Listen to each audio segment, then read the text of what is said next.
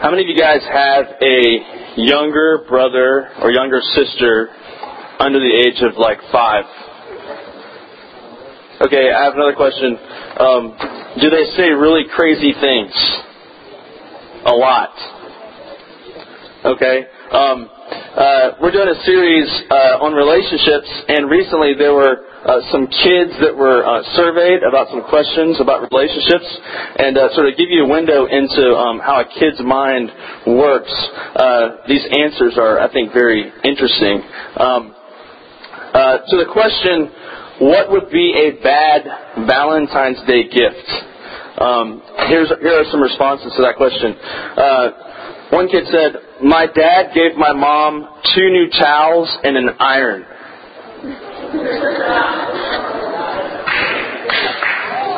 Someone else said, a bad Valentine's Day gift would be a tissue with boogers on it because it is not full of love and romantic. Another kid, I'm guessing a guy, said, your eyeball. And then someone else said, "I guess I have to say socks, unless the socks had cats in them or flashing lights. That would be a great pair of socks." All right, next question. What question would you ask on a first date? This person said, "I would ask, do you have a girlfriend? Are you ready for a relationship? Have you ever been in jail?" The next question, we covered this a couple weeks ago. When would be the right time to kiss someone? This person said, "When the teacher is distracted." Under the table, when your parents are asleep or not looking, under a car or under a blanket. I did it once. Someone else said, best time to kiss someone is when your ex-girlfriend passes by. These guys are mean.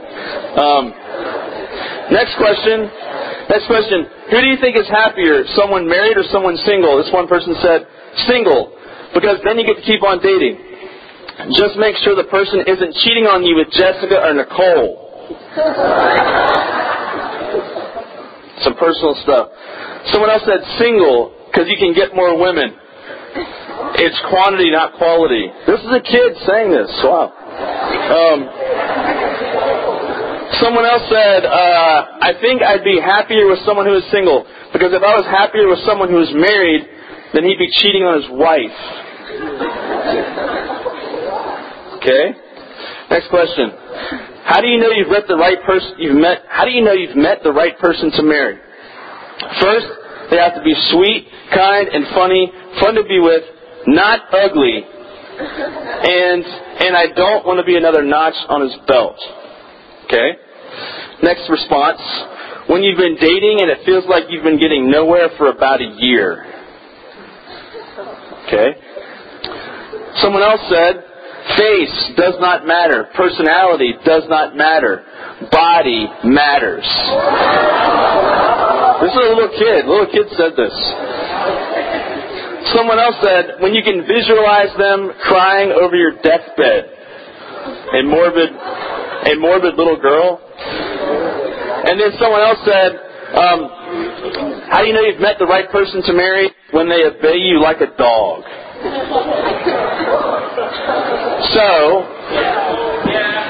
I can think of someone who might have said that. So speaking of dogs, we've titled this series, we have the dog head on top of the guy and the feline head on top of the woman, because guys and girls can be often as different as dogs and cats. And so if you, at any point in the series or today, you have a question you would like to have answered at the end of the series regarding dating, relationships, why are guys so great, why are girls so great, whatever you want to ask, you can text this number and we will answer the questions at the end of the series on a given Sunday for that. Also, I'm really glad to welcome my wife with us this morning to help me. I'm a little blind right now. Answer some of these questions, yes. Which, by the way, so you brought those pictures in this morning? Is that how that worked? I brought them in last week. Wow. Wow. You definitely owe me one, for sure. But today, each gender has its sins. And last week we talked about the sins of men. This week is the sins of women. And so this will be kind of like a tag team, like a wrestling event, like a tag team where I talk, then I tag her, then she talks. And we're going to tag team until all the ladies just tap out, okay? That's the plan. So basically, she's going to begin. And so I'll give the floor to... See, all the girls are like on the back this week. What is that? Actually, those are college students back there. They're checking things out today. So. Okay, well, guys, Dave and I really had blood, sweat, and tears over how to label these women because we didn't want to use the typical labels and hear a lot of groans and stuff. So bear with us. We probably still did stereotype it. So. We tried not to. Just a little disclaimer before we get started. These are obviously labels. We're not trying to put you in a box. What I would really encourage you to do is rather than the minute I say the woman, you go, oh, that's such and such. Oh, I know who that is. I want you to think about you. Who are you? There may be some things in each person that you go, oh, well, that's not me, that's not me. But who are you most likely to be? Maybe you've grown in the Lord, but you still have certain tendencies, and you know that's who you're most likely to be. The first woman is the dramatic woman. Anyone?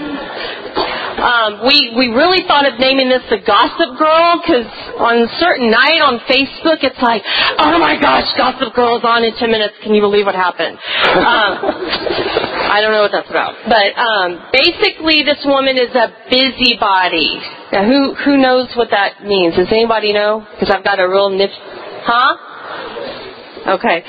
Basically, it's someone that gets their hands in everyone's affairs and makes a greater mess of it. This might be the friend who you're arguing with someone else and suddenly they end up in the center of it. That doesn't mean they don't even have beef with the person, but suddenly they're like, wait, how are they in the center of this conflict? They're trying to maybe they're trying to help, but they somehow always make a bigger mess of it. They're slanderous, which means if they get hurt, they then go and smear that to someone else or on Facebook or whatever. They're conflict driven.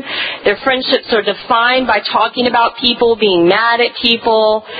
To where there's really nothing else. And guys, this is easy to do. I mean, Dave and I, we went to a wedding one time, one of his best friends. And to put it nicely, the lady he was marrying was Bridezilla. Anyone ever heard of that? And we were staying with 3 couples in a condo that I didn't really know the women that well, so it was kind of a little uncomfortable. And this girl just got more and more psycho and crazy. And man, did we have things to talk about. I mean, suddenly we bonded over this. Every conversation we had, every dinner we had with these couples was talking about this girl and how crazier she was getting throughout the wedding process. This dramatic woman, she's always mad at someone. She's always being hurt by someone. Her feelings are always getting hurt. She kind of has like an offensive heart. Like she's always going to interpret things in the worst way. She's always going to take the worst translation, the worst case scenario. There's never giving anyone the benefit of the doubt.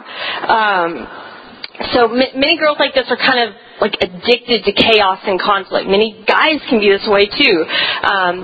Sometimes they're trying to jealousy, hello, but they're trying to create what they see at home. So if they've got a family life that's very angry, conflicted, chaotic, that's what they're used to seeing, and they then go on to recreate that in their friendships and in their relationships. So the results of a dramatic woman, this is what can happen over time. This may be what already is happening in your life. Is these are just things that I've seen in working with girls like this, is a lack of attentiveness, not ever really being emotionally present in a situation. Guys, how many times if you've been out with a girl, is she not there? She's there, but she's not there. She's maybe texting, she's on the phone. Can I get a show of hands, maybe? Anyone? Oh, y'all are sitting next to the girls. That's why you're being so nice. I see that here in church. It's like I'm sitting at the table, and they're like under the table. They're texting like big questions. That's what they're doing. Yeah. Okay. And then it's kind of like your security blanket. It's like Linus. You know, if you feel uncomfortable, if you ever feel awkward or insecure, it's like, man, whip out that phone and suddenly it's like a pacifier or something. So I get, and what's weird is I get a lot of guys coming in now if I do like couples counseling. And I say, well, do y'all spend quality time? Do you go out? Do y'all have daytime? And the guy's like, yeah, but she's always like on the phone or texting, or she invites her friends along. And I'm going, man, like usually guys get blamed for that, not being attentive and stuff. So I think that can be one of our greatest gifts as women is to be sensitive and attentive and nurturing. And we're losing that. That's my concern in all of this. Another one's broken relationships. That we're just living a divorced lifestyle. We don't have to be married to be divorced. You can be divorced from friends, siblings, parents in some ways. And I think that's going to have some far-reaching implications. I think we also fail to mature emotionally when we stay kind of in this dramatic woman role. I mean, don't think you're going to grow out of this when you get out of high school. I mean, I see dramatic women in college. I see dramatic mothers. I see dramatic wives. It doesn't end there. Many of you may have dramatic moms, and you kind of learn that from them. I don't want you to think that it's hopeless because that's your family background. It's just going to be a harder road for you to kind of end some of these behaviors and stuff. So, tag. All right. Paul, in the book of 1 Timothy, Paul addresses this very thing about the female dynamic. It's funny how we go back 2,000 years, and Paul even recognizes this tendency among females to sort of be this way. And so in 1 Timothy chapter 5, verses 13 and 15, to give you some background, basically what has happened is there's a bunch of young widows in the church. They've lost their husbands to some kind of death. They have no kids yet. And so there's a young widow in the church, several young widows in the church, that Paul's making a recommendation to these young widows. Here's what he says about these young widows. He says in verse 13, they get into the habit of being idle and going about from house to house. And not only do they become idlers, but also gossips and busybodies, saying things they ought not to. So I counsel younger widows to marry, to have children, to manage their homes, and to give the enemy no opportunity for slander. Some have in fact already turned away to follow Satan. So here's the problem. You've got young widows that have no husbands, no kids, no job. They've got way too much time on their hands. And Paul knows that for a female that often leads to bad things. Okay? Now, probably watched a lot of Oprah, Jerry Springer, Days of Our Lives. I mean, just really consumed with like stupidity and meaningless things. And so here's what Paul says. Here's what Paul says. The solution to this problem is he says, hey, you're young. Your husband's dead. You have no kids. Remarry, have children, manage the home. Why? Because if not, they might fall into sin. Look at the strong language that Paul uses in this passage. You can't deny it. In verse 15 he says, some have in fact already turned away to follow Satan. How much stronger language can you use in talking about these kinds of issues? Most of the time, as a youth pastor, we stand up here and say, hey guys, it's just not good to gossip, not good to slander, not good to be a busybody. I'm just going to discourage you from doing that. But Paul says, hey, stop following Satan. Okay? He busts out the Satan card. Alright? And so it's amazing how strong his language is when he talks about this kind of thing. And you know what? I have to say that the fact that he uses those words, we have to now explore this idea. Why is he making such strong language about these kinds of issues? Let me ask you this. If Satan wanted to destroy the church, how do you think he would do it? From outside the church or from within the church? From within the church, correct? When you think about what happened at Fort Hood, the crazy thing about the Fort Hood massacre and what's scary about it is that this happened from within the army. And that terrifies all of us because Okay, keeping the enemy at bay from the outside is fairly easy. We all unite. We all have this common enemy outside the army. But when the enemy might be within your own ranks, that is a terrifying feeling. And so Paul knows that if Satan wants to destroy the church, the best way to do it is to come from within the church. And that is exactly the effect that these kinds of things have on the church. And so Satan's lethal strategy is to destroy the church from within.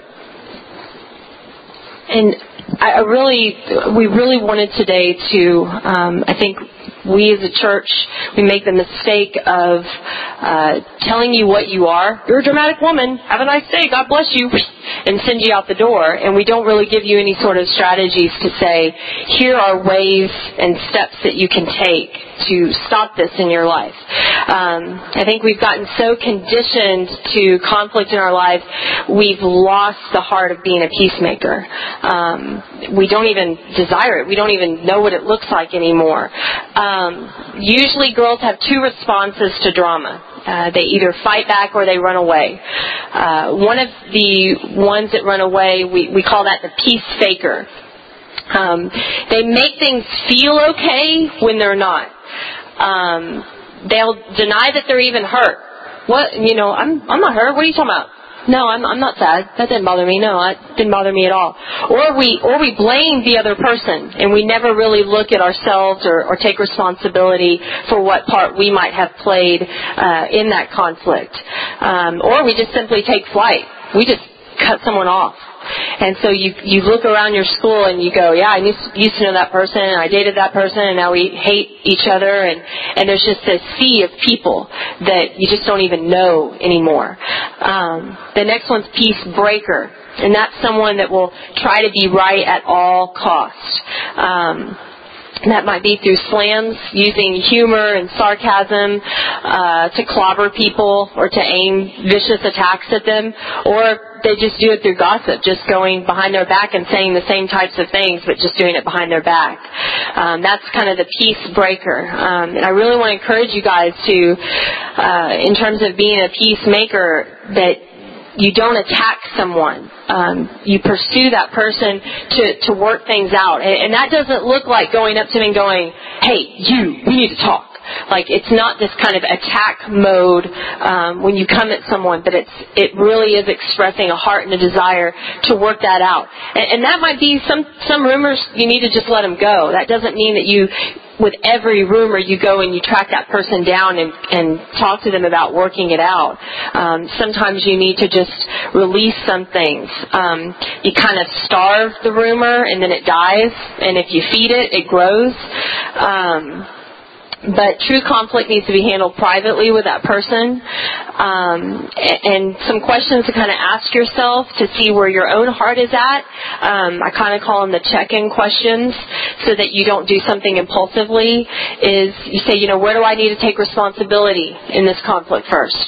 So rather than immediately coming from a blame place, you're going, okay, I need to check myself. I need to look at myself. So maybe when you go to that person, if you recognize something that you did wrong, your first thing out of your mouth is, look, I'm really sorry if I've been ignoring you lately, and that's hurt you, and I'm really sorry for that. Immediately softens the situation, immediately brings it down a notch. Also, how can I show God's forgiveness in this solution? Asking yourself, do I want to forgive this person, or do I just want to be right? And then also, how can I honor God in this situation? Those are some things to look at. Those are things that I give girls that I see and counsel to look at. And I will say, if you're consistent with these things, it takes time, but they do work. Sometimes you'll be putting it into practice, and you're like, it's not working. Then all of a sudden, you start to become a different person. Because if you are that dramatic woman and you go in the next day to school and you say, I'm so over drama, I'm just so over all this drama. If you're saying those things, you're a dramatic woman. And I would say start putting it into practice. Don't go proclaiming you're into drama, but just stop. Quietly stop and let people start to see that in you. That's all I got to say about that. Thanks, Forrest. Matthew chapter 5, verse 9 says, "Blessed are the peacemakers, for they will be called sons of God." A peacemaker, as Courtney said, is someone who reconciles. It's not someone who fights back or someone who runs away, but someone who actually puts their energy into reconciling with the person they're in conflict with. We said you can be a peace faker, a peace breaker. I would say this, that if you're someone who you fake peace with people or you break peace with people, I would say that you cannot have a relationship with God and do one of those two things. You can't do it. You can't have a right relationship with God and break peace with other people, have conflict, be conflict-driven, chaotic-driven in your life. You see, as I said before, Paul drew a line in the sand. If conflict, drama, if those are your things, then you are essentially helping Satan destroy the church. He is leading the charge and you are on his team, if that is your thing.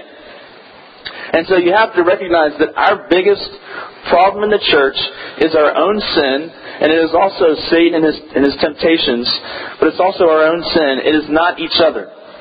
It is not each other. Next person we're going to talk about is the shallow woman.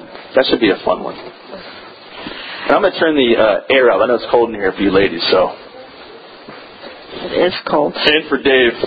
I'm worried that there's going to be a lot of women in here that maybe meet this, but you're not going to think you do because you're maybe interpreting the word shallow differently than what I'm intending. So I really want you to listen to what I'm saying.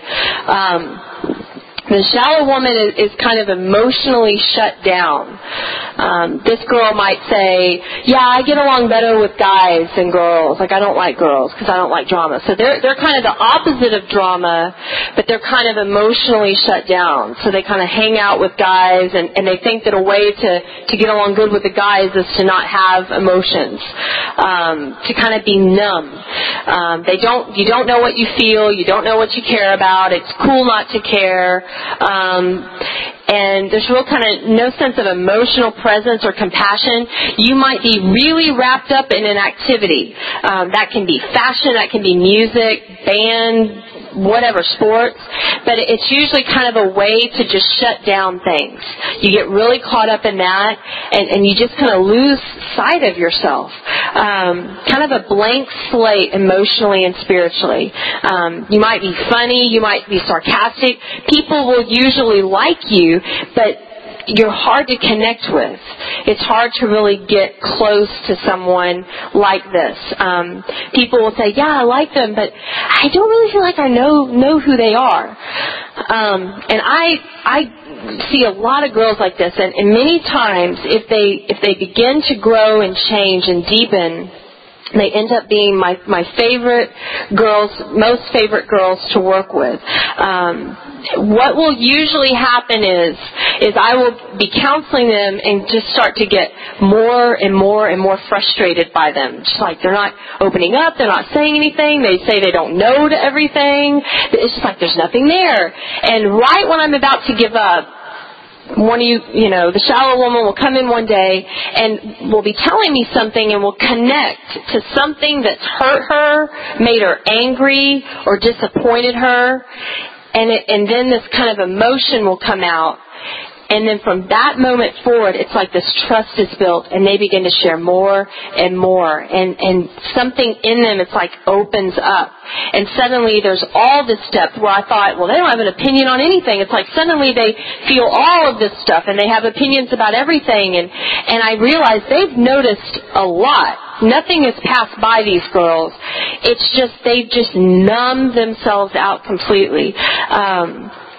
And what I notice is that when a girl begins to open up and deepen in this way and not numb herself out anymore, it's like she becomes 100 times more beautiful. It's just like there's this richness and this complexity to her that wasn't there before. And I think that's what makes we as women attractive to men, attractive to other people, and can bless people in that way. So I think that the irony of the shallow woman is she's really usually, I know there are shallow women that are just very, very shallow, but they're usually not as shallow as we think, but they're hurting. and they're angry or they're let down by something. Someone didn't acknowledge their feelings, so they just went, well, fine, I'm not going to have any then. The results of this, depression.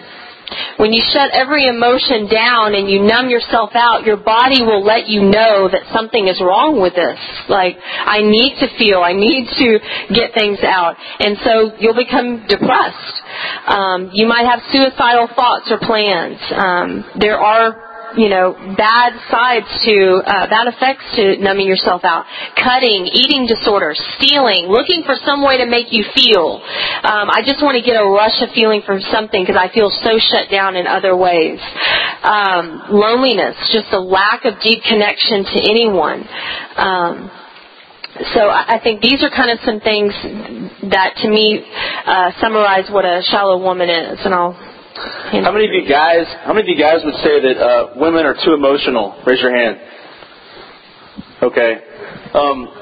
Well, they would say that you're too lustful, and we'll deal with that next week. But I will say that we both can blame the other side for something, correct? We both can blame the other side for something. But a lot of guys say that women are too emotional. It's one of those things that guys always say. If a guy wants to offend another guy, he will say, hey, quit being a girl. Right? Because the implication is that you're crying like a girl. Well, hey, listen up. Girls hear that. Girls hear that. And I think one of the biggest reasons why girls shut down emotionally is because we as guys, we say to them things like, hey, quit being a little sissy girl. Quit being an emotional basket case. And so the knee-jerk reaction for a lot of girls is they don't want to be seen as the typical emotional girl. So they try to turn their emotions off. And see, when they do that, their emotions become warped. Their emotions become twisted. Because you can't just turn off your emotions. You can't just turn them off as if they weren't there, like you're switching off a light bulb. You can't do that. You see, when a woman shuts down, she gets consumed with stupid things, with meaningless things, as Courtney detailed.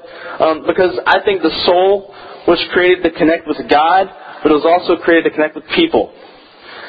And whenever you try to turn that thing off, what happens is you start to seek connection elsewhere.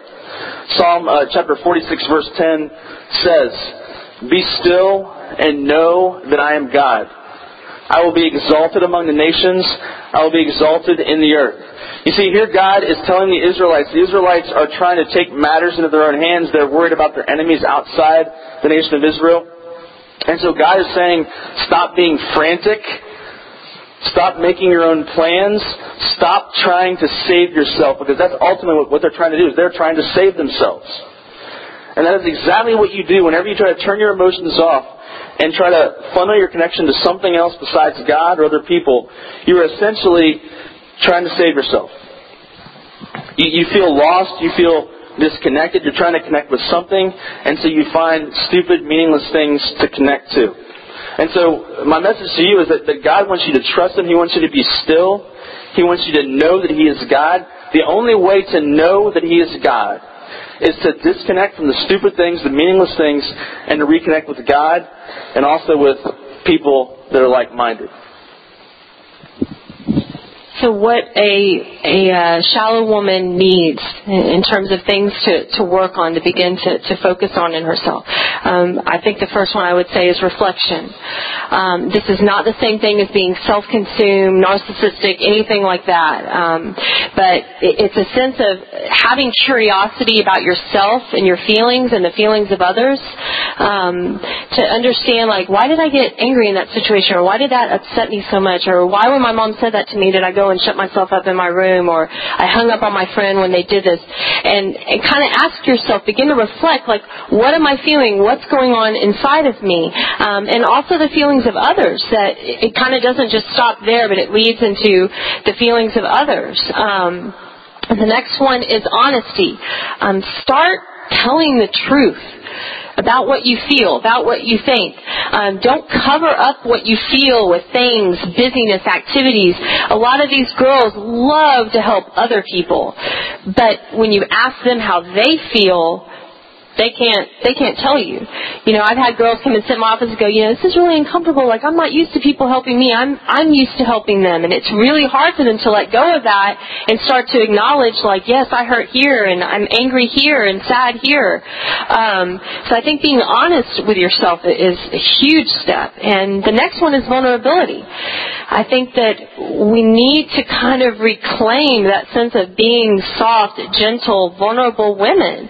It doesn't mean weak. It doesn't mean overly emotional. We kind of worked on that earlier, that we're trying to get away from being the overly dramatic woman. Be willing to share your feelings. Listen to the feelings of others. Be willing to feel all the complex emotions that women feel, to do so in a mature, wise way, but to be honest and vulnerable. I think that makes us attractive to others when we do that. And I think we've really, really gotten away from what it means to be gentle. So those hopefully are some things that will help you. And we'll kind of move on to the good woman. Really looking forward to this, because this is the woman that easily falls through the cracks in church. You know, we'll talk about the seductive woman, the angry woman, but we don't talk about the good woman. So what's wrong with the good woman? On the surface, nothing, but inside, everything. She never loses her temper. She never parties. She never cusses. She never watches anything bad on TV. And she's so good, she never sees her sin. And what's worse, she never sees her need for Jesus. So she might say that she's a sinner, but she can't get specific about it. What is she sinful about? Her biggest sin is that she doesn't know what her sins are. So the good woman, she will give you her duty, but she will never give you her heart. When I counsel girls like this, it's like they're so stinking polite and nice, and I almost feel like I'm kind of being lulled into like, oh, they're so nice, they're so sweet. And I'm like, wait a second, like the whole time I feel that they're going, oh, yes ma'am, and yet holding me at arm's length. They never let me really get to them. And sometimes they will have a lot of hurt, a lot of anger, but that's not what a good woman expresses. So there's this pressure to be good. And so if there's anything negative that this good woman feels, well, then it becomes something that she has to go underground about. So there's not a lot of passion to her walk with God. She's really good at following the rules of God and Christianity, but completely misses the heart of Christ. So the results of this are disguised pride and arrogance. They're so good that they know that they even need to hide this. But underneath it, there is a very subtle self-righteousness and a sense of, I'm not like them. There's this line in the sand. It's these kids and me. And the next one is secrets. That if you feel like a good woman and you're constantly told by your parents and teachers and youth pastors, oh, you're good, you're a good girl, that, okay, well, what if a good girl feels angry? What if a good girl feels hurt or sad or maybe is really struggling with some issue? Well, it has to become a secret. So there can many times be a lot of secrets to the good woman. And the next one is control. If you're a good woman, sometimes it's more about not honoring God, but I just like to be in control. You might see this with girls that get really good grades. They always obey their parents. It sometimes doesn't even come out of a passion to, I want to honor God in these ways. It's just like, I don't like messing up. And that's about control. That's not about honoring God. So I think that this woman many times kind of flies under the radar, and I think we need to talk about that woman. Absolutely. Matthew chapter 23, verses 23 to 28 say this. Jesus had some really harsh words for someone called the Pharisees. He says, "Woe to you, teachers of the law and Pharisees, you hypocrites! You clean the outside of the cup and dish, but inside they are full of greed and self-indulgence. Blind Pharisee, first clean the inside of the cup and dish, and then the outside also will be clean. Woe to you, teachers of the law and Pharisees, you hypocrites! You are like whitewashed tombs, which look beautiful on the outside, but on the inside are full of dead men's bones and everything unclean. In the same way, on the outside, you appear to be people as righteous, but on the inside, you are full of hypocrisy and wickedness. Imagine if you go to your kitchen sink one night and you've had a bowl of cereal and dishwasher's full, you don't want to unload it, which happens to me quite a bit, and you stick it in the sink. Next morning you come back out, there's a dirty dish in the sink. And so you want to have cereal in the morning as well. So you decide to pick up the bowl and you put soap on the outside, you scrub the outside of the dish, and you rinse off the outside. And obviously this would be really, really stupid to do because everything that's messed up is inside the dish. The inside of the dish has to be cleaned for it to be useful again.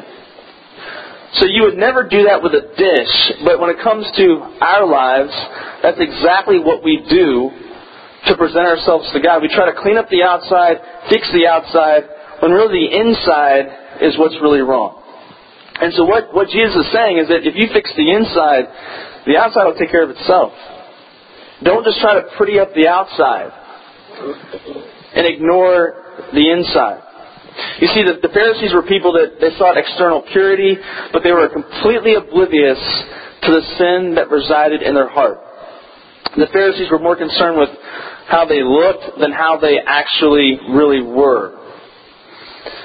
If you think of it this way as well, Jesus also compares this person to a whitewashed tomb. That may sound like a foreign idea to most of you. It probably is. Back in that day, if someone was buried in a graveyard type setting, they would put white paint on the tomb to signify, hey, there's dead people over here. Don't come this way. But it was also an aesthetic thing. It was to make things look prettier than what they were on the inside. I would liken it to today. Obviously, we have nicely manicured lawns in graveyards. We have nice headstones. We have nice pretty flowers.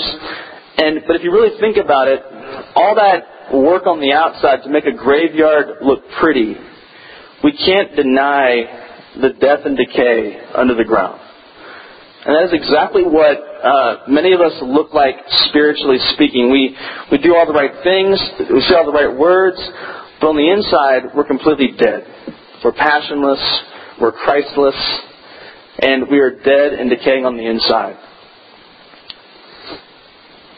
So you want to go ahead and take the next part? Yeah. I think one of the first things needed for this woman is humility.